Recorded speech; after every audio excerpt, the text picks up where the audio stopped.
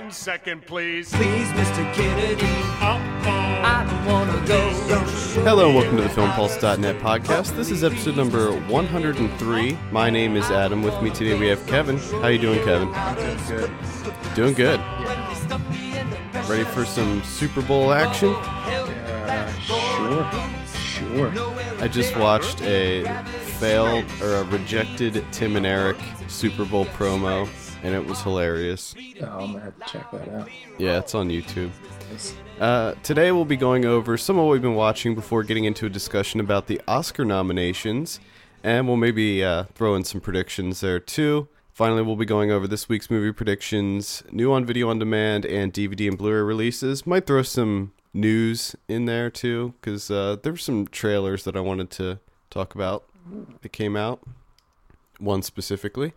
Let's go ahead and jump into what we've been watching. Kevin, we'll start with you this week. Oh, where should I start? Because we haven't done this in a long time. Yeah, just maybe some highlights. Some highlights. Or some lowlights. Oh. Because I definitely have some lowlights for right. this week. I have a low light, which this was a while back, but we didn't get to talk about it, and I really thought that you would get a kick out of me watching this, and that's Devil's Pass. Ugh. The Renny Harlin movie. And one of the main reasons I've watched this was just to get your reaction. You know, when I told you that I watched it, because I knew that you would be completely surprised. I was definitely surprised. Yeah, unfortunately, this was from co-workers. I was sort of hounded into watching this, and I made the mistake of promising them that I would watch it. I just find it interesting that out of all the movies in existence, why were they so hell-bent on you watching that one specifically? Well, we were talking before we get a 2-week paid vacation around Christmas time. So before that, I was talking about how, usually on that break, I spend one day just watching movies, where I'll just sit and watch movies all day for 8 hours. And so when we came back from break, the one guy was like, yeah, I watched a movie over break, and it was called Devil's Pass. I just kept my mouth shut because I knew you hated it. And I knew if you hated it, I would hate it even more because you're a little more forgiving. Yeah. And so I just sat there quietly, and then, of course, another coworker saw it because of it, and then they wouldn't talk about it until I watched it, and then they kept hounding me. So, and then just to make the hounding stop, I reluctantly agreed that I would watch it. How did the conversation go after you watched it? Well, the one guy knew I would hate it because he makes fun of me and says that I'm a contrarian, and that if anyone likes a movie, I will automatically hate it, which is not true. Okay. But of course, in this case, it's true because it's a shit movie. Come on. Well, but the thing, that doesn't make you a contrarian because a lot of people didn't like that movie. Yeah, most people didn't like that movie. Well, it mostly stems from Gravity and The Wolf of Wall Street. And then they made the thing where they were saying, what movie would you suggest to us? And then the one guy said, and don't suggest a foreign movie where I have to watch subtitles because I'm not interested in that shit. So then I followed that up with, well, for you guys, I would suggest, and then they made fun of me or saying that I had to preface my suggestion with the words, you guys, which I think I'm completely in my right to do that because you said you won't watch subtitles. Yeah, I mean, like, when someone asks me, hey, I'm looking for a movie to watch, I'll say, okay, well, for you, I would suggest this. Like, it's not, I don't mean it in any sort of negative way. Yeah. I look at, okay, well, I know that they liked this movie and that movie, and I know kind of what they're into, so I'm going to suggest something based on that. Yeah. I don't think that that's a negative thing to say. No, but I think they take it as like, I guess they're looking at me as sort of like an elitist. I don't know. Yeah. I mean, I'm not trying to be, but it's just, if you're not going to watch subtitles, then I have to cater to your non-subtitle watching, which is bullshit. Or you could give them a movie that has subtitles that they will assuredly like. I've been trying that. Maybe change their whole view on it. I've been trying to get them to watch the original Oldboy and The Raid. Yeah, The Raid is a good one because there's not a lot of dialogue and because they hear the word subtitles and they're like, Oh, they're missing I out. don't want to. I'd rather do found footage or by Rennie Harlan. It's not even good found footage. No, horror it's either. terrible. And the whole found footage element falls apart at the end, and that ending is just ridiculous. I forgot that we were supposed to be talking about this movie. But the story behind why I watched this is actually more interesting than the actual movie itself. I mean, Yeah. I will give kudos to Rennie Harlan for like sticking to the facts with what takes place in Sort of. yeah, what takes place in Devil's Pass. But it just he there's so many theories out there as to what happened, so it seems like he couldn't pick one, and he was like, No. let's just throw them all in there. There's Yetis. And There's Yetis in that movie. there were fucking Yetis. And I mean, the main thing I hate about found footage is the whole like being obsessed with the ladies and the let's make a sex tape That does happen. in like every lot. single one, and they think it's funny or they think it's clever. I don't know what the hell they think it is, but it's so played out and just stupid. And then I also wonder how did they cut in the footage from the guy's cell phone? Well, that's the big issue I have with found footage is the logic behind it. Like Yeah. they're constantly having to justify why they're recording and how they're recording, but oftentimes it'll just fall apart because there's bound to be at least one thing where you're just like, well, how did they get that shot? Yeah. Where did that come from? And this is a bit of a spoiler, but I don't care because the movie's shit, so I'm gonna spoil it. When they get to the wormhole, so yes, you've heard Yetis and wormhole already about this movie. When they get to the wormhole and they're like, okay, and they're figuring out like, okay, what we'll probably do is we'll walk through and we'll think of a place that we were just at and we'll probably transport to that place. What I would like to know is why would you pick the outside of the bunker? Okay, it took you 3 days to hike there. You lost all your gear. You're in like a t-shirt and pants. You're going to die. There's no way you're surviving. Even if the wormhole works and you get outside the bunker, there's no way you're making it back. You're gonna die. Yeah. That's just it didn't make any sense to me. It's like, well, you might as well just sit and chill by the wormhole and die. There's a lot of that movie that just doesn't make any sense. I think I did write a review for that? I'm pretty sure I did. I think you did. I think I did. I don't know what I gave it, but Plus, the CGI at the end was just, it looked like a video game, like a PlayStation 2 game. It was so terrible. yeah, it's not too good. I didn't like it at all. And I don't understand when your CGI is that bad, your effects are that bad. Like, there's one sequence where they show it like up close, and I'm just wondering, why would you do that? You know it looks terrible. I gave it a 4 out of 10, which is pretty generous I give it a 3.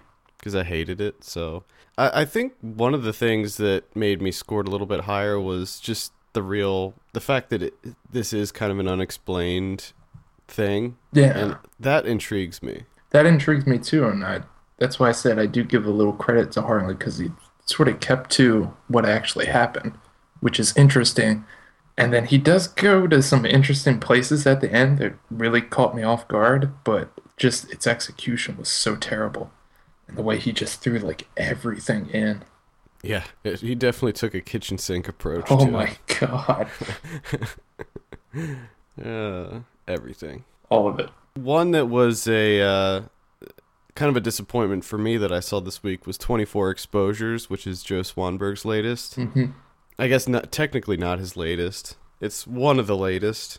This came out on video on demand this week, and this was a big disappointment for me. I don't know if other people are liking this. I don't think other people are liking this. But so basically, it's kind of a murder mystery that I think that it's supposed to be like harkening back to like pulp crime novels. Mm-hmm.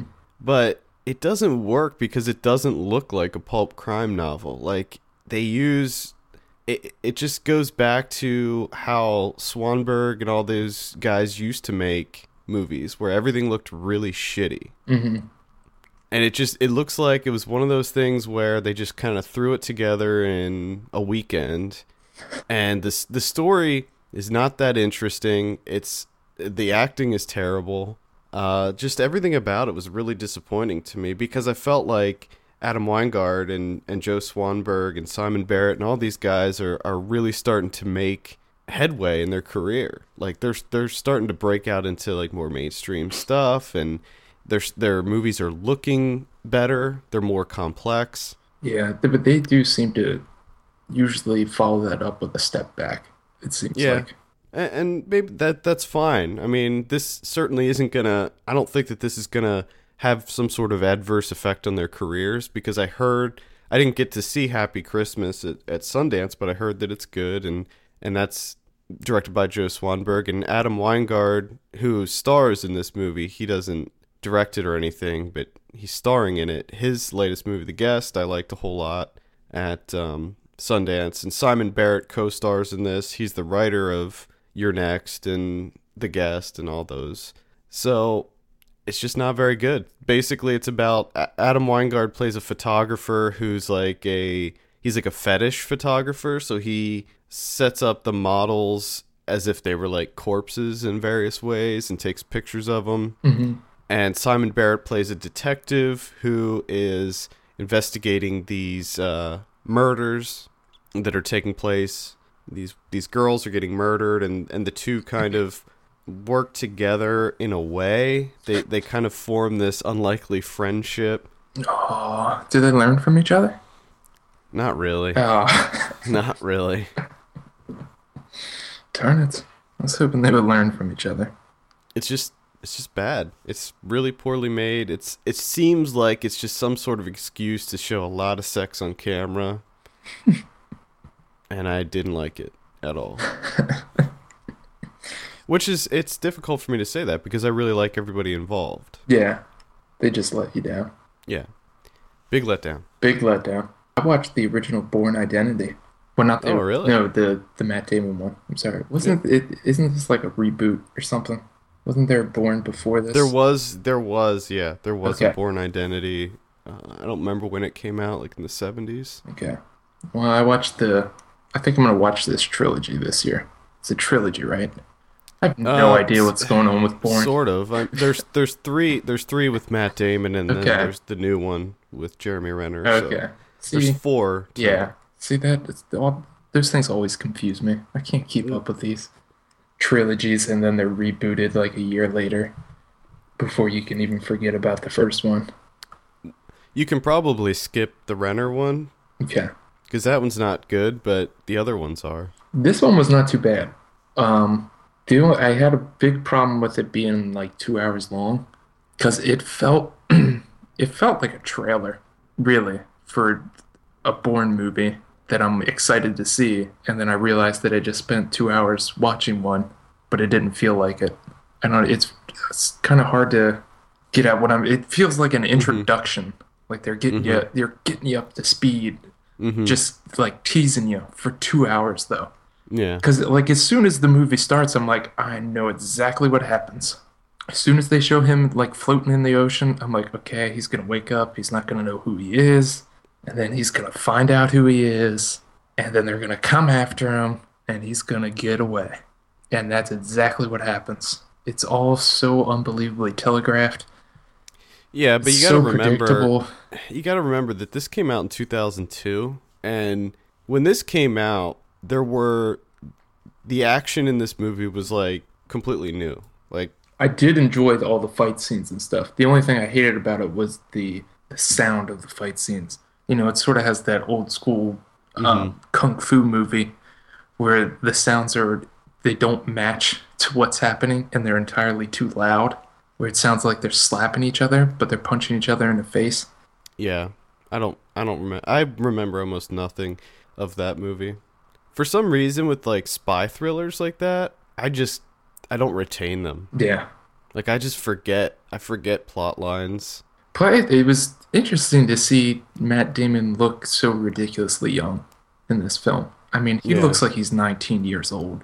And the weird thing is Chris Cooper looks exactly the same. Yeah. I don't get it. I don't know how Matt Damon has aged that much from 2002 to now.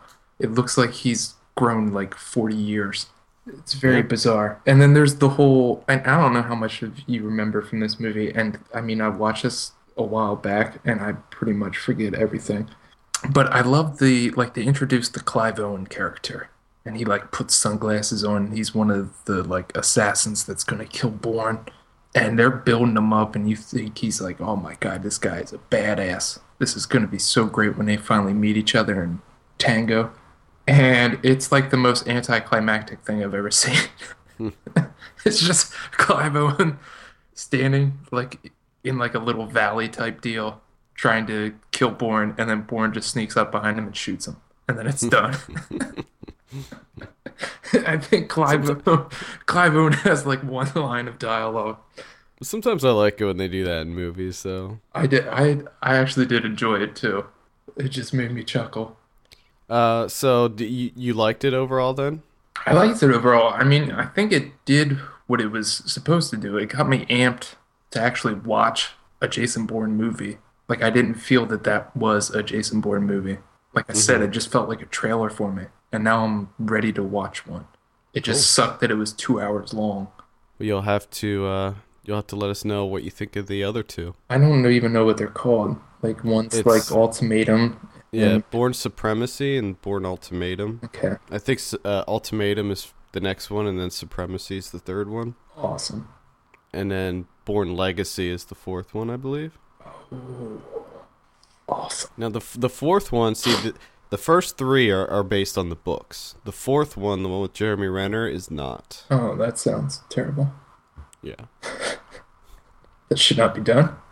they're talking about bringing Matt Damon back into the series, Uh-oh. so I don't. They might do that. I don't know. Uh-oh. I saw a pretty cool movie called Rigor Mortis. This is one that I've been kind of waiting to see for a while. It's a Chinese film. First time director, his name's Juno Mach, and it's kind of a modern take on the '80s Chinese vampire story. Okay. And the first thing about this movie, it is beautiful. The visuals in this movie are incredible, almost to a fault, where it's like everything looks almost too good. Okay. When I was watching it, it kind of reminded me of the Night Watch and Day Watch movies. Okay. Remember those, the Yeah. Russian ones? Mm-hmm. Kind of reminded me of that, where the visuals are just like just so intense and amazing looking. And it starts off really slow. It's kind of plodding at the beginning, but it picks up the pace near the end, and I really enjoyed it. It was really fun and really creepy. A lot of weird stuff. I mean, there's not just vampires in it. It's not like a kind of a traditional vampire movie. Okay. There's like ghosts and there's like magic, and they kind of create a vampire out of this dead guy, and he gets possessed by these two ghosts, and it's just crazy. It is a crazy movie, and it's awesome. Like the action in it, there's a good bit of action in it, like hand to hand, like martial arts, and that looks good. There's some wire work going on. Sounds interesting. The CG is actually really impressive. Is Like the effects work looks really good. Is there CG blood? Probably sorry. some, not a lot though. I mean, it's not all CG blood. Okay. Like, they mix it up. They use some CG blood, but a lot of it's practical. Okay. But it's awesome. I highly recommend it. Okay. That does sound very interesting. I think you would probably like it just from a visual standpoint. Yeah. It looks awesome. Okay. I watched a crazy movie from 1971, which is Andrei Zawalski's debut feature called The Third Part of the Night. Uh, this is completely out there. He co-wrote this with his dad, and it's a Polish film where it takes place in Nazi-occupied Poland, where a lot of the director's father is one of them. The way they got out of like the concentration camps and everything was to spend time at this institute where they manufactured typhus vaccines by being lice feeders, which I've never heard of this. So I was immediately intrigued. So what they do is for like an hour of every day, they would strap little boxes to their legs that had lice in them, and they would let the lice feed on their blood. Ugh. Yeah. So, I mean, so this is, got them out of the concentration camps and everything. So they could develop these vaccines. So they only had to do it for an hour, and then like the rest of the day they were sort of, in this institute where they were mostly like scholars and, philosophers and those types of people. And so the film is sort of about that, but one of the side effects of typhus is that you have like these hallucinations and sort of like fever dream type deal. So the weird thing that Zawalski does is he sort of has the film have that kind of mindset where it almost feels like the film itself is suffering from typhus. So it's just completely batshit insane. And it's all over the place. The visuals are amazing. The narrative's just all over the place. It's difficult to follow, but I don't think that they were really worried about narrative here. It's just a very, very interesting movie about something that I didn't even know existed. The whole lice feeder thing during during World War II, which I mean, it's so interesting. Just that aspect of it. I suggest you check this one out. The only problem is that you can't. It's not available in the U.S. This is one of the I got this from the UK. I have an all region, so I can see it. I can import it. Do it. I saw Interior Leather Bar, Fantastic. directed by James Franco and Travis Matthews. I think this is technically a short film. It's only about an hour long. And so we talked about this before. It's sort of a reimagining of the 40 minutes that were cut from the movie Cruising, the William Friedkin movie, where apparently it was like a very explicit scene in a bar where there was unsimulated sex happening between men. Now, I thought going into this that it was just going to be that, like it was just going to be the 40 minutes that were cut reimagined by James Franco. But what it is it's sort of this kind of experimental documentary of sorts where rather more than just them recreating that scene, it was kind of like Franco was trying to make a statement about how we view sex in cinema. Okay. And how for some reason it like inherently makes us uncomfortable. Okay. And it was sort of like because he got all these actors to be in this scene, right? And he hired his friend to be the Pacino character, but he didn't tell anybody anything about what they were doing. Like he gave them kind of the broad strokes, but he didn't really get into the details. And he filmed all like the making of and kind of explored, and like he would interview the guy and kind of get his thoughts, and like this guy would get kind of uncomfortable around it, and it was just kind of an exploration of that feeling. So it was much more than just them recreating this one specific scene. It was like an experiment on why we feel uncomfortable when we watch sex on film. So it was actually really interesting, and I actually liked it quite a bit. But of course there is you do see the scene, and there is a lot of gay sex happening. Unsimulated. Oh my. But yeah, it was a lot more different than I thought. Yeah. Yeah, because I had the understanding that it was just recreating the 40 minutes from Cruising. And that was it. Yeah, it's not that. It's what they do is so they'll be interviewing all the actors and stuff and getting the scene set up, and then like they shoot the scene, and then you see part of it, and then like you they'll go back to the documentary style and be talking about what they're doing, and then they'll show another part of it, and they'll have like they'll just follow this guy around as he's talking to like his wife and his friend who thinks he shouldn't be doing it and that it's going to ruin his career and all this stuff, and it's really interesting. Yeah, I'm not gonna watch it, but that's interesting. I mean, it's only an hour long, so it's not like you have to dedicate a lot of time to it. I know, but I'm dedicating my time to James Franco. I don't want to do that. I made that mistake before, and I won't make it again. I like Franco. I like Franco. I just don't like his directorial efforts. I also like the fact that so many people just blindly follow him into doing something like this. Because like the guy was like, I'm only doing this for James. I'm only doing it for him.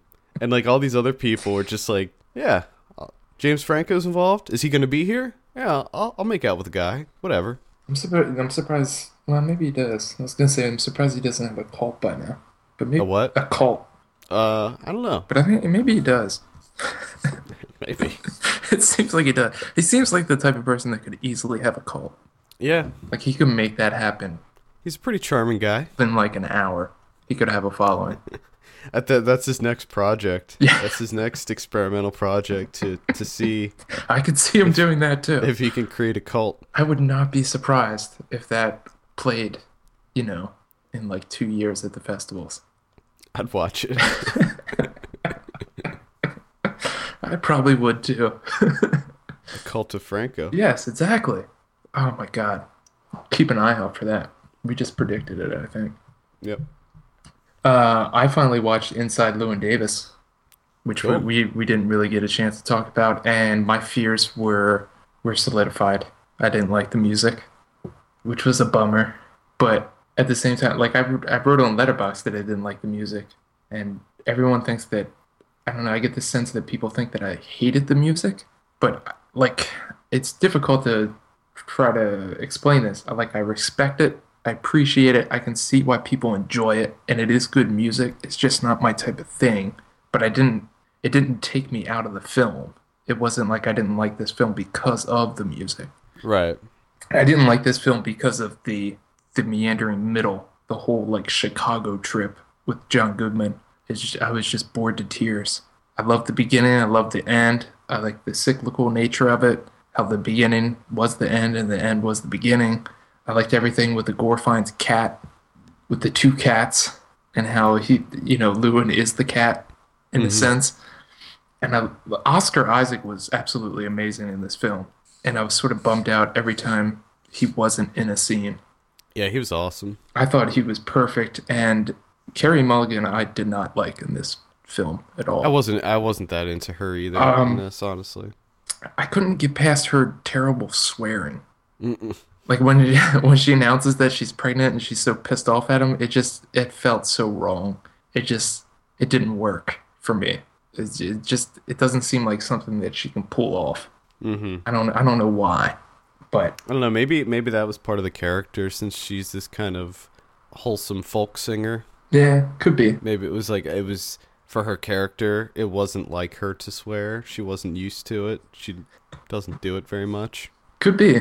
It's an interesting idea. And I did like the fact that it sort of feels like it's structured like a song, like the beginning and ending could be Well, yeah, the that's what I chorus. was gonna. Yeah, And, that's like, what I was gonna you know- say actually about the Chicago trip, because to me that felt like it was part of a folk song. Singing about this weird road trip you took to Chicago, and the whole movie felt like a folk song to me. Like he was living a folk song. Yeah. I did like the Please Mr. Kennedy song. Adam Driver. That was the only. And I love that the Coen brothers don't really give you any context going into that scene. Oscar Isaac and Timberlake are just sort of discussing the song, and you just sort of hear in the background Driver making all of his weird noises. It's just like, what the fuck is up with that guy? And then when they do the song, like, I completely just toned out everyone else except for Driver. Because his portions of the song were fantastic. But To me, the Chicago trip, I couldn't get past it. It went on way too long. I didn't like the structure and the execution of it either. Just sort of, like one brief scene, cut to another brief scene, Mm-hmm. cut to another brief scene, and it's just like, come on, get let's get into That something didn't here. bother me at all. That's weird. I mean, it was an enjoyable film. I enjoyed myself. I just don't. I think it's, one of Coen Brothers' lesser films. I don't think it's an important Coen Brothers film. Yeah, I would agree with that. I don't think it's like their best or anything, or even in their top five. Yeah. I saw a movie called Grand Piano. This just came out on video on demand this weekend, and it's really, I actually liked this a lot more than I thought I would. It's directed by Eugenio Mira, and it stars Elijah Wood as a concert pianist, very famous concert pianist who 5 years prior he had a meltdown like on stage, and he kind of left the limelight. He stopped playing publicly, and he comes back for this big concert honoring his mentor. Yeah. And when he gets on stage, starts playing, there's a note on his sheet music that says basically if he plays a wrong note, he's dead. And he discovers that there's someone that is pointing a sniper rifle at his face, Okay. and he can't play one wrong note or else they'll kill him or kill his wife who's in the audience. Okay. And John Cusack plays the sniper, the person. This feels like it sort of sounds like Phone Booth, It, but it's in it's like Phone Booth, but but in a it's so concert much hall. it's so much better. It's the most ridiculous premise ever, but the way that it's shot, the cinematography in this, it's almost like it's very Hitchcockian the way that it's shot, and the music obviously plays a very big part in it as well. Yeah. And I love the way that it looked. It's very fast. It's a very fast-paced movie because the whole thing basically takes place during this concert. So everything moves very quickly. And at one point he gets an earpiece, and like John Cusack's basically threatening him As as he's playing. So he's like playing this really complex music. All the while, John Cusack's like, "I'm gonna kill your wife. She's dead." All this stuff, and it's like, you're not helping, man. You're not helping. But it's very suspenseful as well. There's one scene where he tries to call someone for help, so he's like trying to like sneak his phone out and call somebody while he's playing without anybody seeing. And then there's another scene where he tries to send a text message while he's playing, and that scene's incredibly tense. Alex Winter is in I this was gonna too. say, I saw Yeah. that he's in it. I also see that it's written by the guy that directed Whiplash. Yeah, and that's the other thing I wanted to mention. It is written by the guy that wrote and directed Whiplash. So the music aspects of this are incredible. Like, they're on point. I mean, all the music complements the scene. It just amps up the tension. Yeah. And I don't know how they did it, but it looks like Elijah Wood is actually playing this stuff.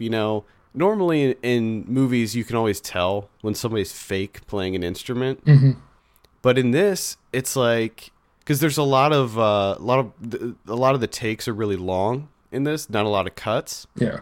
and they use that kind of like swooping, moving camera where it's always kind of moving around, and it looks amazing. But they'll pan up and down, like, and you'll just see him playing, and it looks so real. And they did the same thing in Whiplash when Miles Teller was playing the drums. Like, it just looked completely believable. And maybe he was playing some of it. Maybe, I don't know, maybe he was just pretending, but it looked really awesome. And Alex Winter plays kind of John Cusack's partner, sort of, and he's awesome in it too. So it really surprising how much I liked this.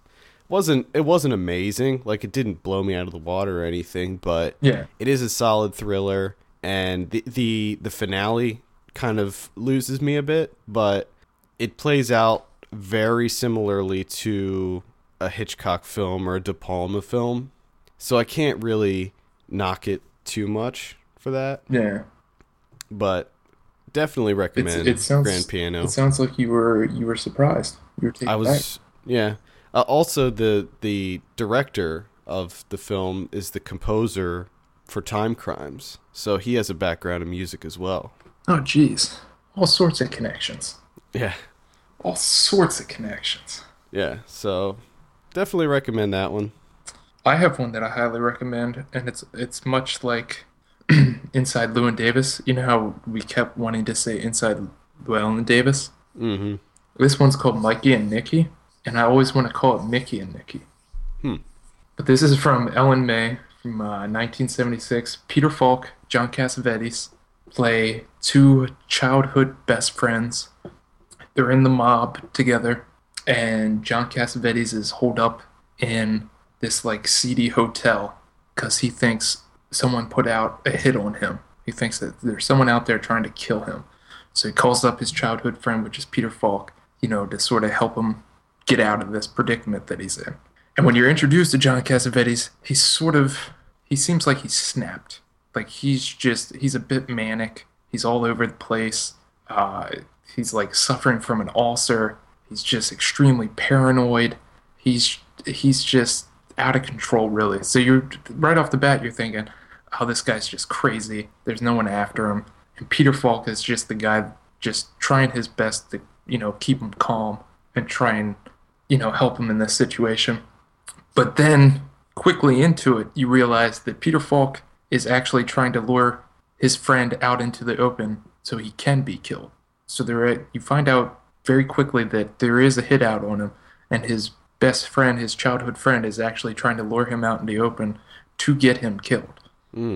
So what ends up playing out is Peter Falk has this, plan with the assassin, but it always gets messed up by Cassavetes because he's just a loose cannon. He's all over the place. He can't keep up with them. He can't keep them in one place. He can't get them to the place that they need to be at the right time.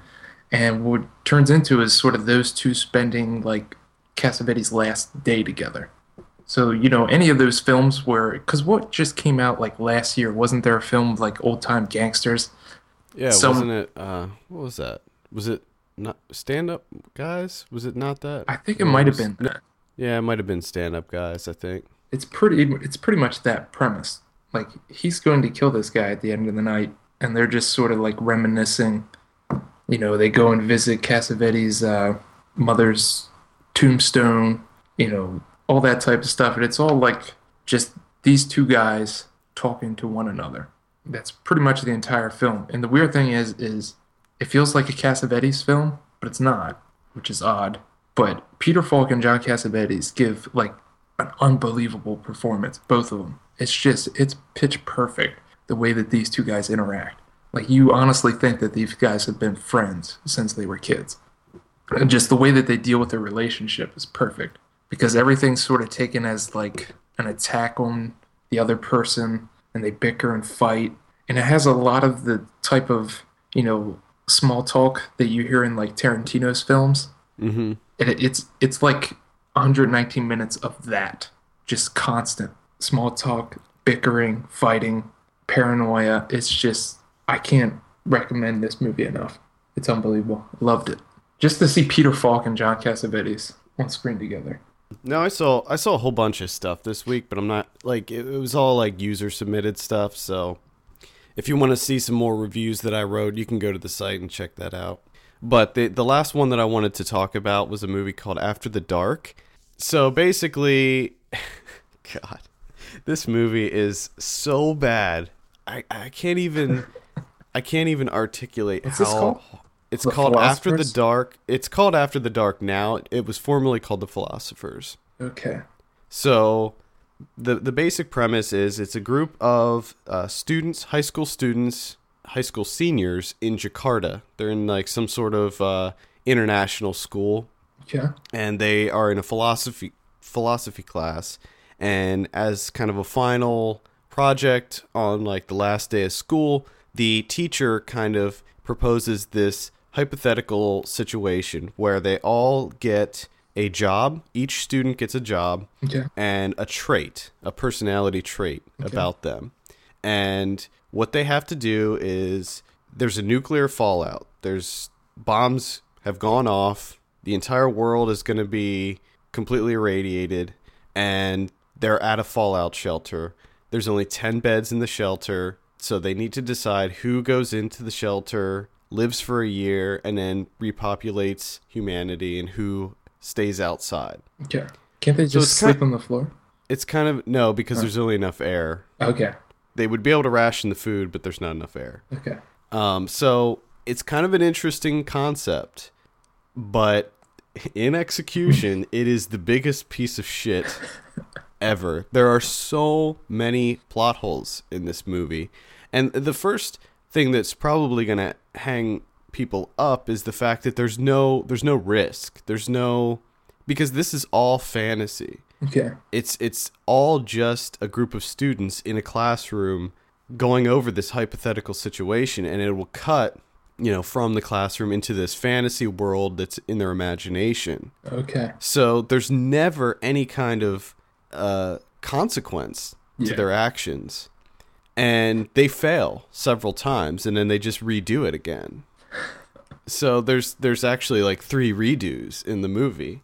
But the thing that's so flawed about this movie is it's all supposed to be about philosophy. Okay. And the teacher will kind of throw curveballs at him, but that in and of itself basically negates the whole point of the exercise, because these kids work together to figure out who should go in there and who shouldn't, but then he just makes something up, like arbitrarily just makes up an event that'll happen, just throws that'll just make them lose immediately. What a dick. Yeah, and he is a dick. And some of the things that happen are so inappropriate where I'm just like, what is going on here? Like, there's a scene, because the teacher himself is playing too. Like, he's part of the group as well. Yeah, he's one of the characters as well. So he's playing a role, and he plays like he's the wild card, but he plays like the biggest dick ever. Like, there's a scene where he tries to rape Jesus Christ, one of the female students, and I'm just like, holy shit, like, how is this being taught in a high school classroom?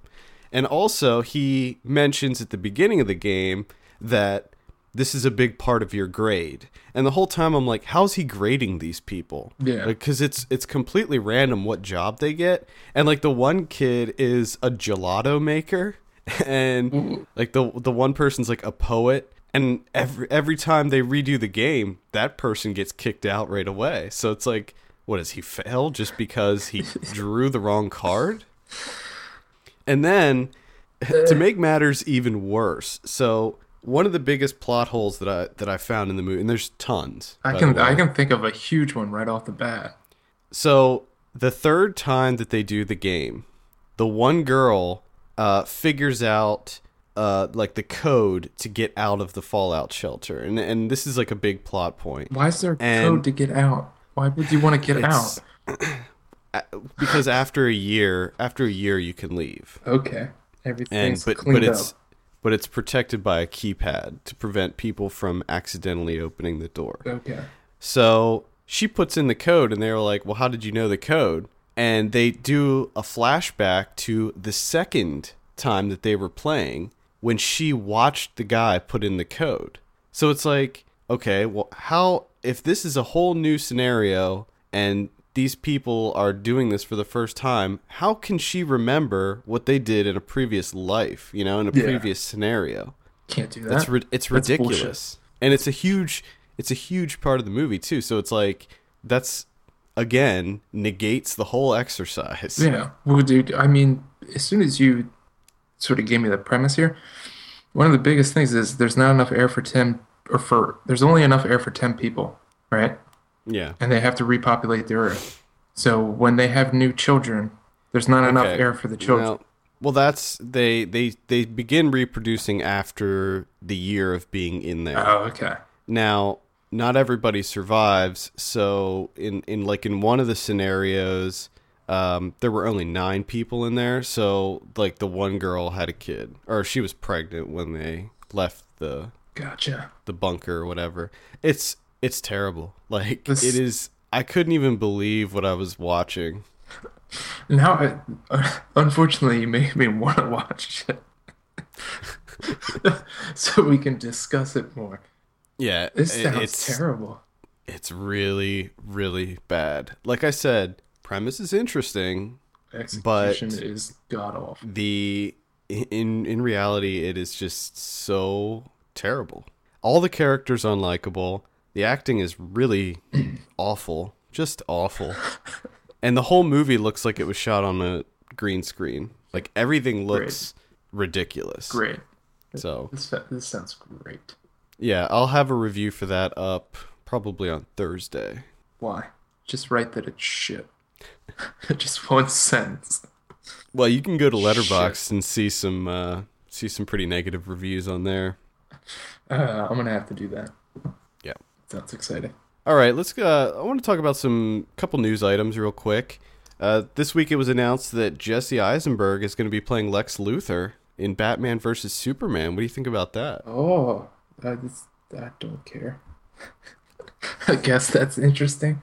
Well, you were a fan of Man of Steel. I enjoyed it, but I'm not really excited to see a Batman that's Superman.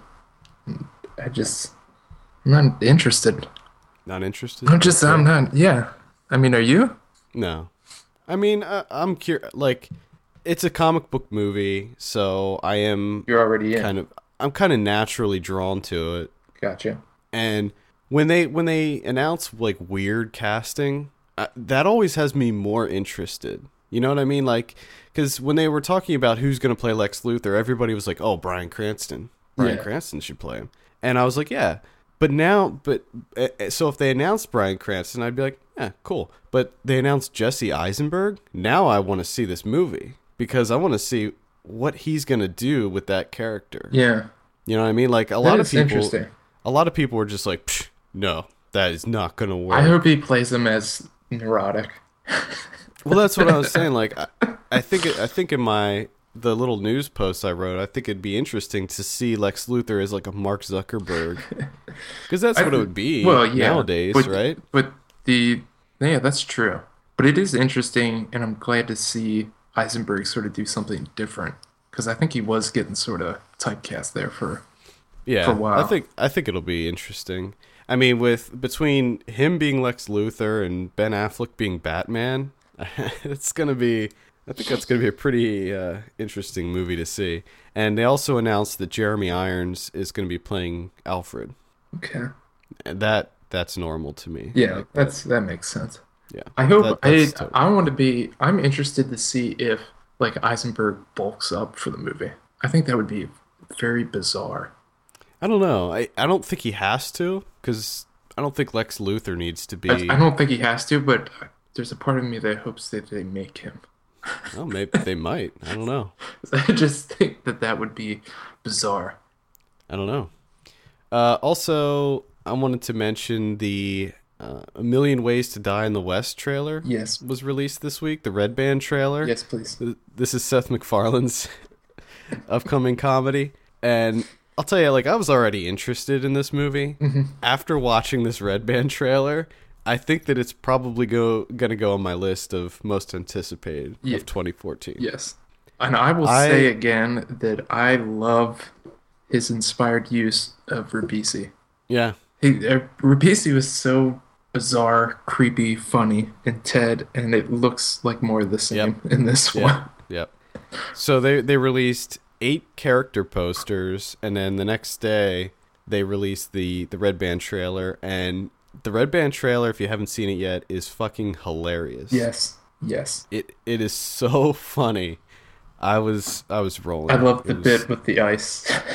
Yeah. Yeah, I love that they have their dialect is like modern. Mm-hmm. So Yes, I love that he doesn't even try. yeah. He doesn't care. And I love the fact that it's an entire movie basically making fun of how dangerous it was to live back then. Yes. I find that concept to be so funny. That everyone just died Everything kills you. constantly. Well, what Constant what death. can you do? She had a splinter. Oh God, I can't wait. And I like the idea of him breaking out into movies. I think that he's gonna come out with a lot of really great stuff. Yeah, I think that's what he needs to do. And stay away from TV. Stop it. Yeah. Also in the news this week, the 2014 South by Southwest Film Festival released its full lineup, almost full lineup. They didn't announce the Midnight series or the what's it called, Midnighters. Yeah. Yeah. They didn't announce the Midnighter series of the shorts programming. I'm always a fan of the Midnighter series, but what's going to be playing there? Chef is the big one. They previously announced that. That's the new Jon Favreau. Yes. Interested in that. I like the idea of him returning to the indie comedy. There were a couple other ones. David Gordon Green's Joe is going to be there. They're doing a world premiere of Neighbors, the new Seth Rogen.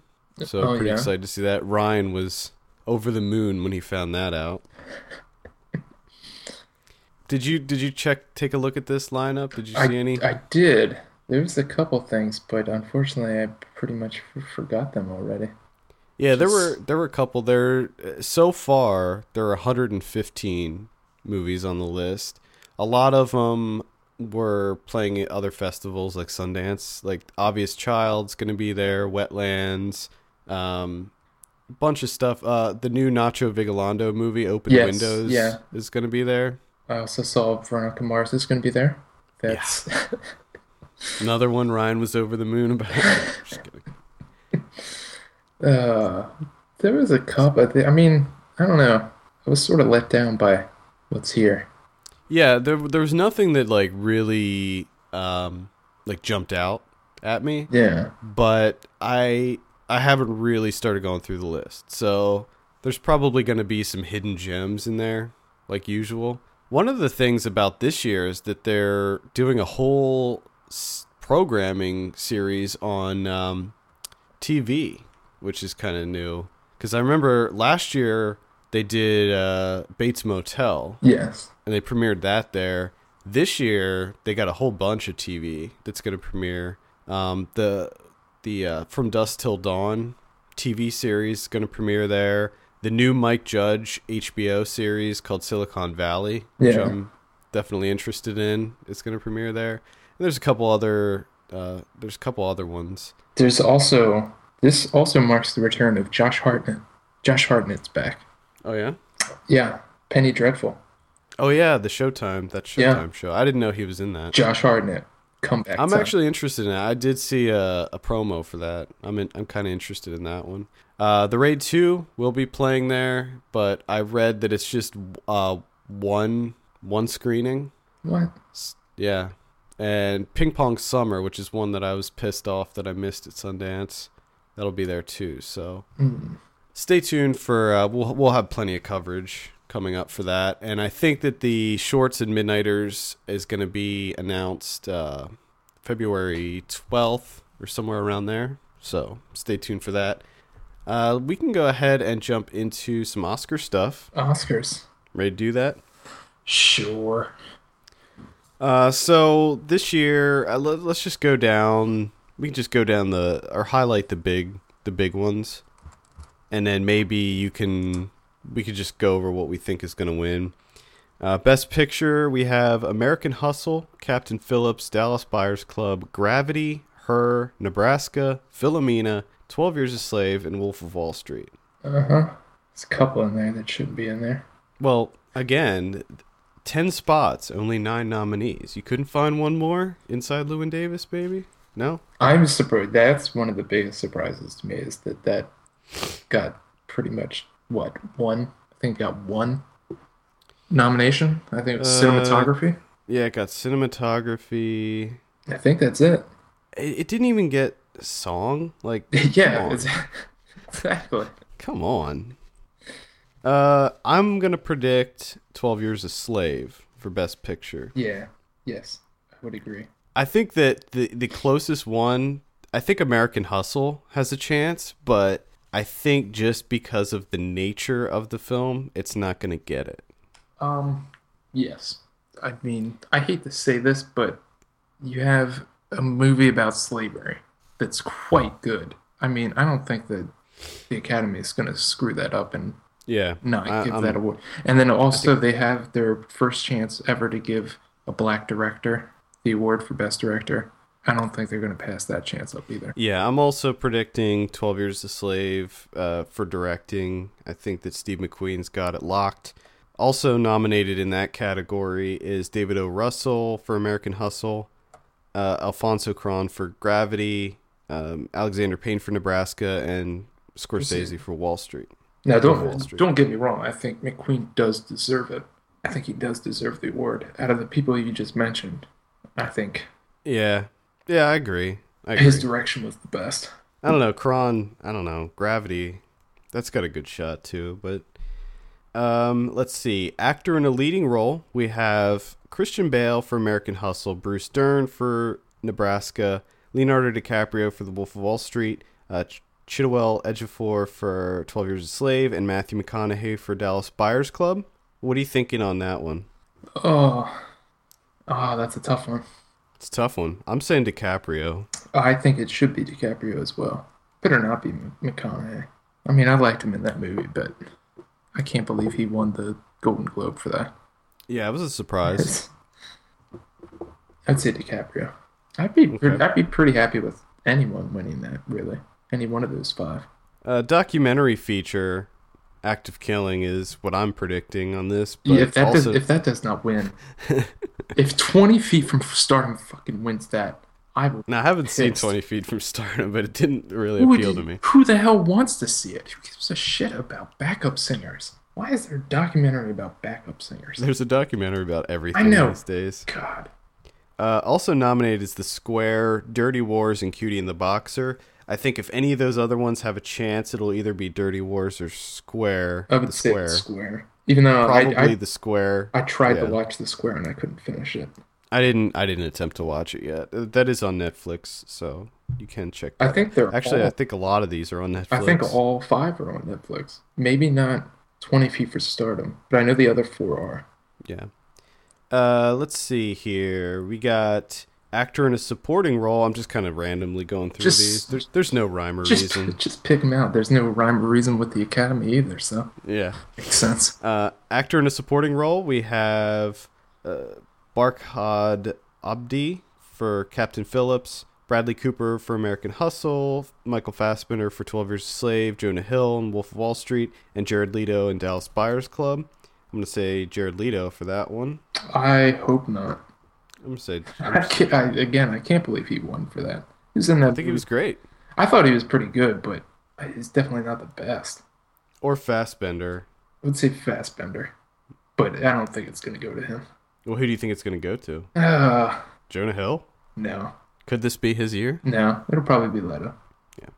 Yeah. Actress in a leading role, we have Amy Adams for American Hustle, Cate Blanchett for Blue Jasmine, Sandra Bullock for Gravity, Judi Dench for Philomena, and Meryl Streep for August Osage County. What are you thinking on that one? I would hope it would be Streep or Blanchett. If it's anyone else, I would be disappointed. I'm predicting Blanchett for that. And especially if it's Sandra Bullock. If they give Sandra Bullock another goddamn Oscar, I'm gonna be pissed. Yeah, I'm gonna say Blanchett. But I gotta say, I'm really surprised by Philomena being Best Picture. I forgot to mention that when we talked about Best Picture.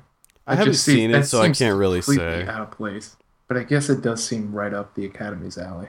Yeah, it's a Weinstein, so Yeah. odds are in its favor. Yeah. Actress in a supporting role, we have Sally Hawkins for Blue Jasmine, Jennifer Lawrence for American Hustle, Lupita Nyong'o Nailed it. for 12 Years a Slave, Killed it. Julia Roberts in August Osage County, and June Squibb in Nebraska. June Squibb, great choice to add her. Yeah. But I'm It better. reluctantly. Don't even get me started on Jennifer Lawrence. It's gonna go to her. I know. It's such. She's gonna win. They're fucking in love with her.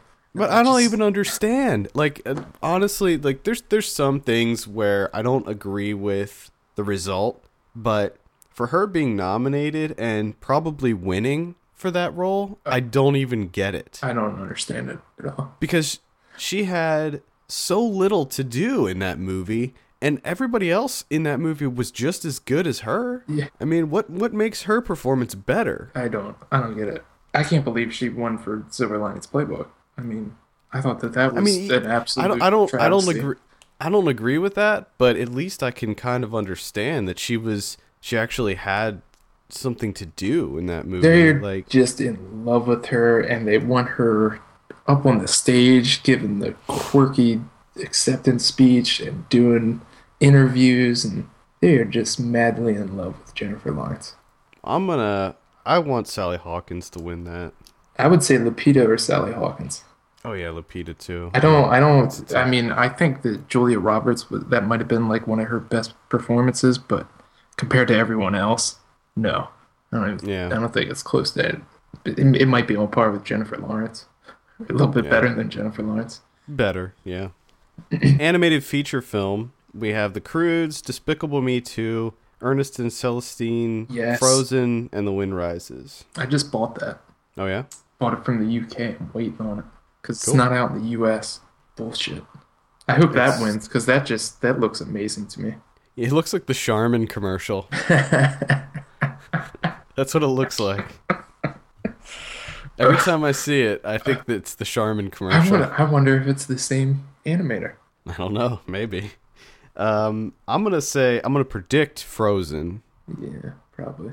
But I kind of hope The Wind Rises. I would enjoy that too, but I doubt. Just because it's it's Miyazaki's last movie. I think he deserves it. They might do that. Maybe. Something tells me Frozen though, because that's huge. That's like crushing records and stuff. Well, they're doing sing-along showings now. Yeah, I saw that. It's great for kids, horrible for parents. Cinematography, we have The Grand Master, Gravity, Inside Llewyn Davis, Nebraska, and Prisoners. I'm going to predict Gravity. Yes, Gravity's going to win, obviously. Let's see. We could do visual effects. I'm gonna predict Gravity on that one too. Yes. Also nominated is The Hobbit, Iron Man 3, Lone Ranger, and Star Trek Into Darkness. Foreign language film. I haven't seen some of these. I've only seen 2 of these actually. Broken Circle Breakdown, The Great Beauty, The Hunt, The Missing Picture, and Omar. Yeah. I'm predicting The Great Beauty because I heard really great things about that. I think it'll be The Great Beauty. Let's see. I haven't seen. Have you watched any of the shorts yet? No, I have not yet. Yeah, we're gonna be covering the shorts. We do have a review up for the animated shorts, and I did watch all of them. But we'll have more coverage on the other shorts later. So I can't really predict any of those since I haven't seen most of them. Original score, we have The Book Thief, Gravity, Her, Philomena, Saving Mr. Banks. I would hope Her. That's what I'm predicting. But I'm also predicting Her for production design. It'll probably, that should definitely win for production design. But I have a feeling that a score will probably go to Desplat or Williams. I could see Her easily being snubbed for everything. Because usually that happens a lot, where there's like one movie that gets nominated for a bunch and it just gets completely snubbed. I would hope that the one thing if they only win one award, I would hope that it would be for Best Original Screenplay. I don't know. I think American Hustle has a really good shot at that one. But I think it should be Her. Because, American Hustle, how original is that? Exactly. You're basing it off of something that happened. Yeah. You take artistic license with it, but the whole concept already exists. Yeah, I agree. That's pretty much it. There's some songs here. Happy from Despicable Me 2, Let It Go from Frozen, The Moon Song from Her, and Ordinary Love from Mandela. You forgot Alone Yet Not Alone from Alone Yet Not Alone. What movie is that? That got removed. Oh, it did? Yeah, they revoked that one. What happened? Okay, so I did not hear about this. the thing is, the guy on the Academy that decides the nominees nominated himself for that song. Are you fucking kidding me? Yeah. That is amazing. Yeah, huge conflict of interest. So they people were like kind of pissed off about it, so they revoked it. You know what? I actually applaud that. That is a ballsy move. It is a ballsy move. I like that guy. Why not?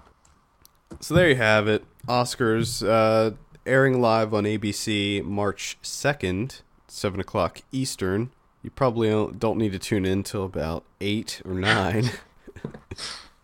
And I'm sure that there's going to be red carpet coverage for like 5 hours prior. Oh, man. The first 2 days are going to be red carpet coverage. It's ridiculous. Oscars Red Carpet Live, presented by Nissan. Good Lord. I don't know. What are you thinking overall on the Oscars this year? I don't care. I'm serious. Every year passes, and I Less and less. yeah, and You I just care lean less. I lean more towards the Gold Globes. Like they're more fun for me to watch. I I'm more the excited. I'm more excited to watch the Independent Spirit Awards. yeah, those as well. I mean, for me, the Academy is just a studio circle jerk. Yeah, That's I all it agree. is. It's just them standing in a circle, jerking off and patting each other on the back. Yep, I agree. Well, there you have it. Oscars 2014. Do it. Check it out. Check it out. Zoom to the Check it out. Next week, let's do some predictions. So last week, we predicted That Awkward Moment. You said 62, I said 50, actual 23. Oh, Mm, I thought that was going to be a little bit better. I thought they were Yeah. going to like that a little bit better. yeah. Whoops. Oops. Next week, we have The Monuments Men. What are you thinking on Monuments Men? Clooney. Clooney directed making and starred. like an old school Hollywood film. I Here's have a no, little. I have no idea. I don't know either, but here's a hint. There are some reviews on Rotten Tomatoes, and this movie currently has like a 35%. Wow. I'm gonna say that's gonna come up a little bit to Yeah. like a I would hope so. 60. 60? 60. I'm gonna say. See, I don't know. Like I'm really interested in this. I think it looks pretty fun. Exactly. That's what I'm saying. It doesn't look good, but it looks entertaining. I'll say 55. I don't know how many reviews have been counted so far. I didn't look that up. I just saw that Labor Day has a 32%. Yeah, I'm excited. yeah. about that. Yeah. I love that. Thank you. That's one I will not be seeing. The Lego Movie. Oh, Now I'm so excited for the Lego Movie. I've been watching all the TV spots and stuff for this, and each one I laugh and laugh and laugh. I think it's gonna be great. So I'm gonna say like 86. I'm gonna say 86. I'm gonna say 88. I mean, it's a movie made with Legos about Legos, Mm-hmm. That sounds amazing. and it's got an amazing cast too, voice cast, Yes, please. and it's directed by the guys that did 21 Jump Street. Come on, Exactly. Vampire Academy. No thanks. I'm, What are you thinking on Vampire Academy? they suck at school. Ooh, Clever. pun. Clever. Like it. Wordplay. 6. I'm gonna say 18. I don't think anybody's gonna be buying into this thing.